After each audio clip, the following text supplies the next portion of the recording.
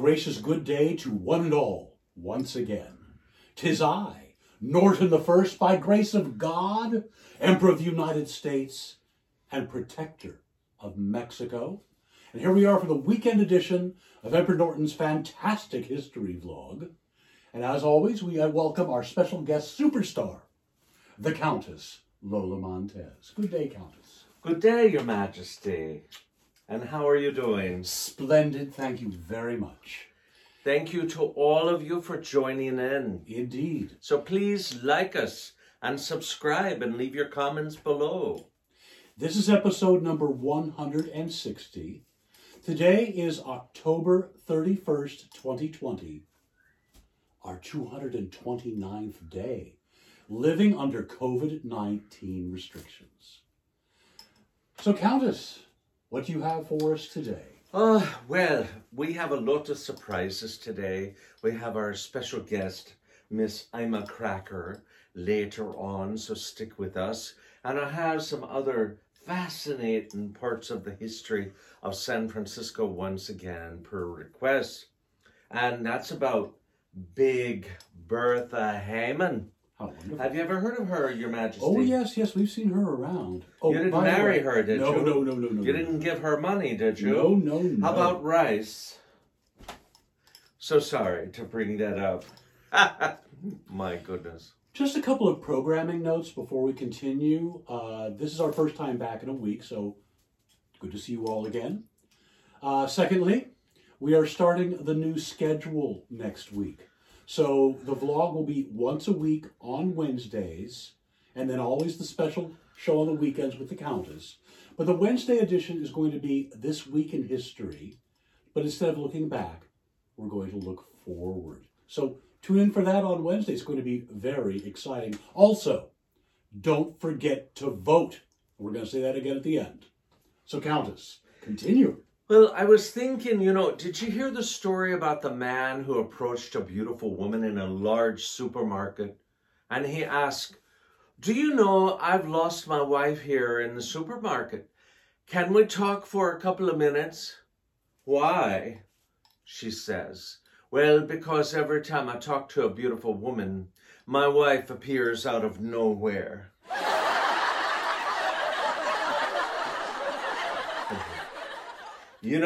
Your Majesty, marriage is full of surprises. But it's mostly asking each other, do you have to do that right now?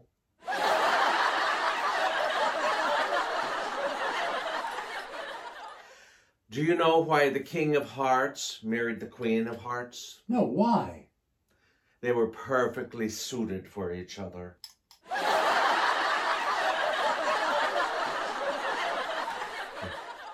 The secret of a happy marriage remains a secret.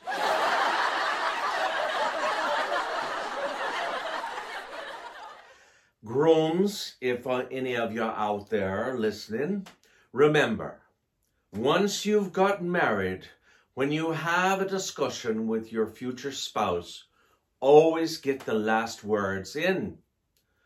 What would that be? Well, yes, dear.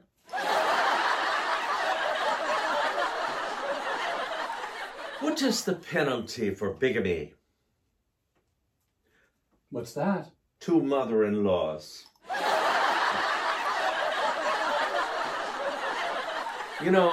Marriage is to become one. The trouble starts when you decide which one. Love is one long, sweet dream, and marriage is the alarm clock. Some people say love is blind, and marriage is an eye-opener. Marriage is becoming more and more progressive.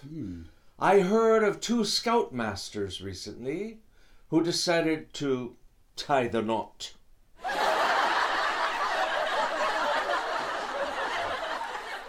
A little boy asked his father, "Daddy, how much does it cost to get married?" And the father replied, I don't know, son. I'm still paying for it. Well, shall we move on to some history? I think that would be a good idea. Yes. Well, you know, in the gold rush of San Francisco, so many people came from all over the world and they were seeking fortune.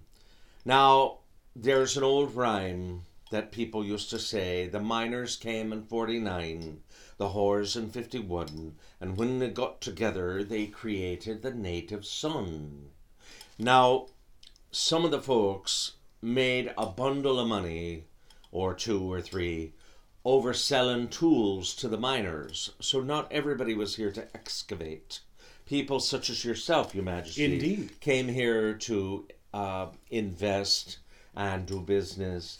But others were, you know, like myself, we came here for entertainment and made a lot of money. I was making $15,000 a week when I was booked here in 1853. I arrived in May of that year, and that was quite a parcel of money, you might say, still to this day.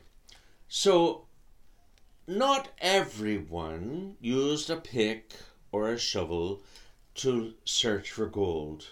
Other people mined the miners.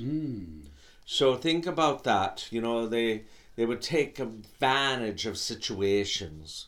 One such person became known as Big Bertha Hayman.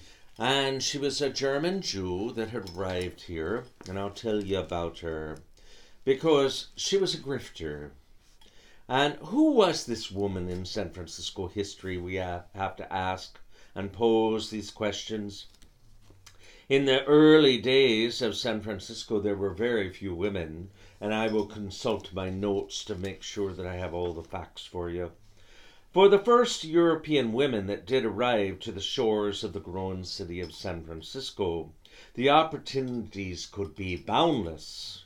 Marriage, prostitution, entertainment, opening independent businesses, or stretching boundaries, although still not having the right to vote. In a white male-dominated society, there were at least better possibilities and opportunities in the Golden State for women. Now you, Your Majesty, were way ahead of your time because you believe women should also have the right to vote. absolutely, equality for all. Yes. Well, not all women chose the path of the straight and narrow. Many found that a life of crime did pay.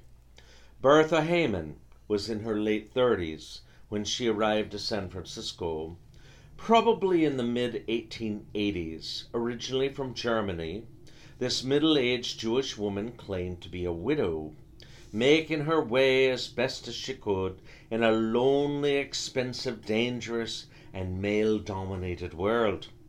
Bertha Hayman possessed a lot of charm. Her demeanor was that of a poor, defenseless widow, not knowing the ways of the world. Well, let me tell you, Bertha, she was large, weighing nearly 300 pounds. In Herbert Asbury's book, The Barbary Coast, he describes Big Bertha as a sprightly lass of 280 pounds, claiming to be a wealthy Jewish widow in search of a man to help protect her fortune. Now, in February 1888, Bertha Stanley visited Dr. Messing, now chief rabbi of the congregation Beth Israel, and she was accompanied by her stepson Willie. She told the rabbi that she had inherited $300,000, and by today's standards, that is $6 billion. My. She had inherited it, she said, from her husband, who was Christian, but she wanted her next marriage to be with someone of her same faith, Judaism. Now, Bertha offered $1,000 to the person who would find her a thoroughly acceptable Jewish husband. You know, they say Jewish men make the best husbands. That's true. I will attest. Anyway, Yes. So, she visited Dr. Messing frequently and met Messing's brother-in-law, Abraham Grun, a wealthy businessman. Now, Abraham Grun was charmed and fell madly in love with Bertha and proposed marriage within a few days. There were many others to follow. Soon Bertha charmed her way to the top social class of Beth Israel, giving a check for $1,000 to the congregation and hinting at much more to come. She was the guest of honor at numerous soirees and managed to acquire an extensive wardrobe, including jewelry, either as gifts or on credit. Bertha told Grun her stepson was opposed to the marriage, and Grun lent Willie $500 as a way of softening his resistance. Then Bertha and Willie departed to Los Angeles, pausing only to pawn the more expensive jewelry. When Bertha's check bounced, Grun became suspicious and visited Isaiah Lees, San Francisco's captain of detectives. Upon hearing Bertha's description, Lees reached for a book, turned to photograph number 122, and showed it to Grun. "Is this the woman?" he inquired. A shocked Abraham Grun nodded yes. The book was, and I quote the title, Professional Criminals of America by Thomas F. Burns, New York City's chief of detectives. The description read, Bertha Hayman, alias Big Bertha, the confidence queen, and I unquote. The book, written in 1886, detailed her many swindles and noted she was currently incarcerated. Her sentence will expire in 1887. She has the reputation of being one of the smartest, confident women in America. Burns wrote also, she possesses a wonderful knowledge of human nature and can deceive those who consider themselves particularly shrewd in business matters. A warrant for Bertha's arrest was issued, and she and Willie fled Los Angeles but were captured in Texas. Now, the truth be told, Willie was not really, I hate to break the news, he was not really her nephew. He was a lover. And so they were captured in Texas, but with calm confidence, Bertha was the picture of outraged innocence and soon became a press favorite. Ned Foster saw an opportunity and launched Bertha into a theatrical career. He bailed her out of jail, then booked her into San Francisco's Woodward Garden. 18,000 people streamed in to see her and hear her paint herself as the victim in her poem, The Confidence Queen. And I quote, here's a sample of that poem. So when vain grasping men pant for glittering gold and find their bonanza in me, it is wicked to show up how badly they're sold, and the rogues that men can sometimes be. That's the end of the part of the poem. Bertha was acquitted in the trial, and the judge scolded her, telling her to find honest moral livelihood and not to prey on the good, polite citizens of San Francisco. Many of the men Bertha had duped were embarrassed to come forward as witnesses out of shame. Also, some of those she had taken advantage of were already married. She had wooed them, had lured them into problems, and her partner in crime, Willie, was convicted and sent to San Quentin for a short stretch. Now, Ned Foster and Jack Hollian were managers, I stand corrected, Jack Hollinan, were managers of the Bell Union and Cremora Melodians. They recognized the potential of Big Bertha. She was put in an empty storefront on Market Street on display, and for 10 cents she would at regular intervals rise from her reinforced chair and tell her sad stories, recounting the last of dreadful crimes that she'd committed in San Francisco and other cities, with vivid details. People loved it. She would sing off key to her audiences the only two songs she ever knew, A Flower from My Angel Mother's Grave and The Cabin Where the Old Folks Died. Her shows were very popular. Bertha also performed at the Bottle Coning stage. Big Bertha was cast as Mazeppa, as Lord Byron's hero. In the play, her character is punished for having had an affair with a young countess. Can you imagine? And is strapped to the horse as punishment. However, instead of a horse, they used a donkey. Now, in earlier episodes, we talked about Ada Isaac Menken, who came to San Francisco, and she did a very rousing version of Mazeppa, playing the male part of the prince being strapped to the horse. She was wearing nearly nothing. The idea was she wanted to look nude, so they had nude tights on her. And it was quite the hit in San Francisco. Well, this was kind of a comedy using Big Bertha as a result. Now, they strapped her to the donkey and it all went horribly wrong. The donkey lost its footing, straining under Bertha's weight, and crashed into the orchestra pit, taking Bertha with it, and Bertha's career continued with bookings in the Bell Union, San Francisco's most popular hall. She discovered her lack of talent was no barrier to popularity, and Bertha was paired with Oofty Goofty, a Barbary Coast character who made his living as a human punching bag. Oofty Goofty was in previous episode, vlog number 145, if you want to hear all about him, and that's a whole story right there. Indeed. Well, they staged a boxing match on there, and they put Bertha against Oofty Goofty, and invariably she would knock him out in a stroke of comic genius.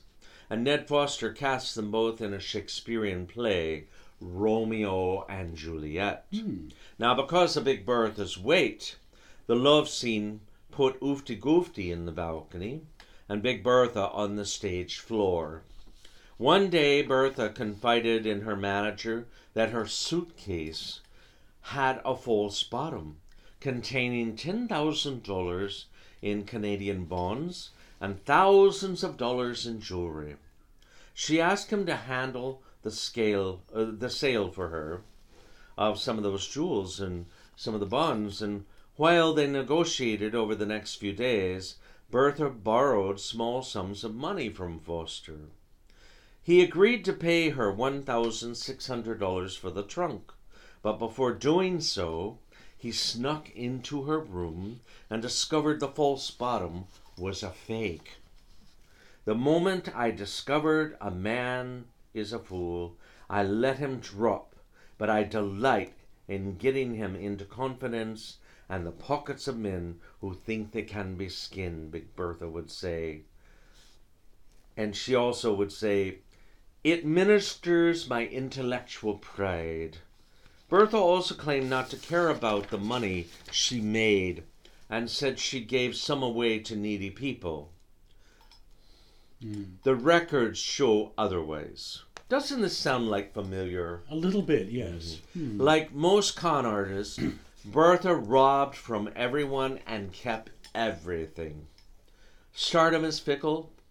Big Bertha proved a very popular attraction. And then, as the public started to lose the interest in her novelty and her stories, she disappeared from the streets of San Francisco as easily as the San Francisco fog can sometimes vanish away into the horizon.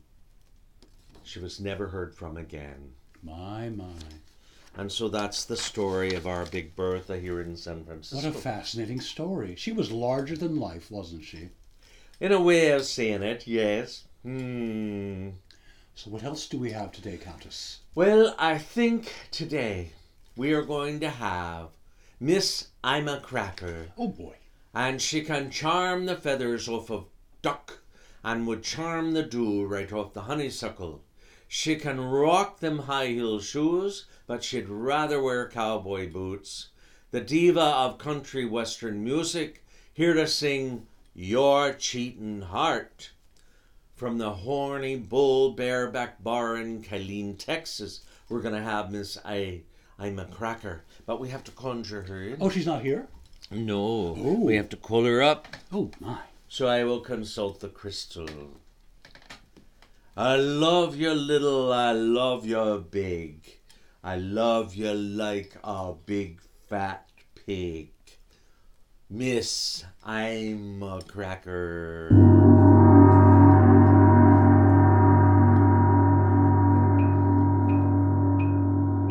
Your cheating heart will make you weep. You'll cry and cry and try to sleep, but sleep won't come the whole night through. Your cheating heart will tell on you when tears come down like falling rain. You'll toss around and call my name. You walk the floor the way I do. Your cheating heart is gonna tell on you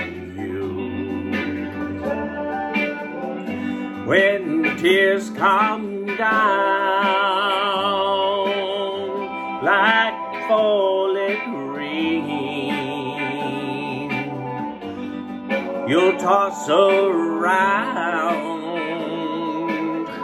and call my name. You're gonna walk the floor the way I do. Your cheating heart is gonna tell on you.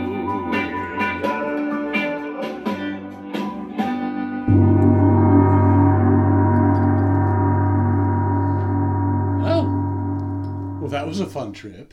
Wasn't it? How delightful. Miss Ima Cracker, oh my goodness. That was lovely there. Your cheating heart is gonna tell on you. Let that be a lesson. Indeed. Mm-hmm. Well, thank you so much, Countess, for a fascinating story.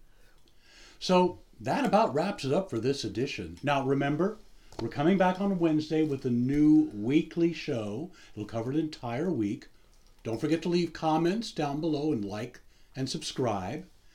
If you would like to leave us a tip, and they are greatly appreciated, here's the information for that. You can donate through Patreon, Venmo, or PayPal, and we greatly appreciate all of our wonderful donors. We couldn't do it without you. Also, if you would like more information on our tours, now we are restarting next Saturday, November 7, pardon me. And every Saturday at 11 a.m. from Union Square, but groups are limited to 10 or 12. You must wear a mask. You must socially distance. If you can't do those things, you are not allowed to take the tour. So here's more information on that. So until we see you again, stay safe, stay healthy. If you go outside, wear a mask. Be kind to one another, and don't forget to vote. Until Until we see you again, a gracious good day. Au revoir.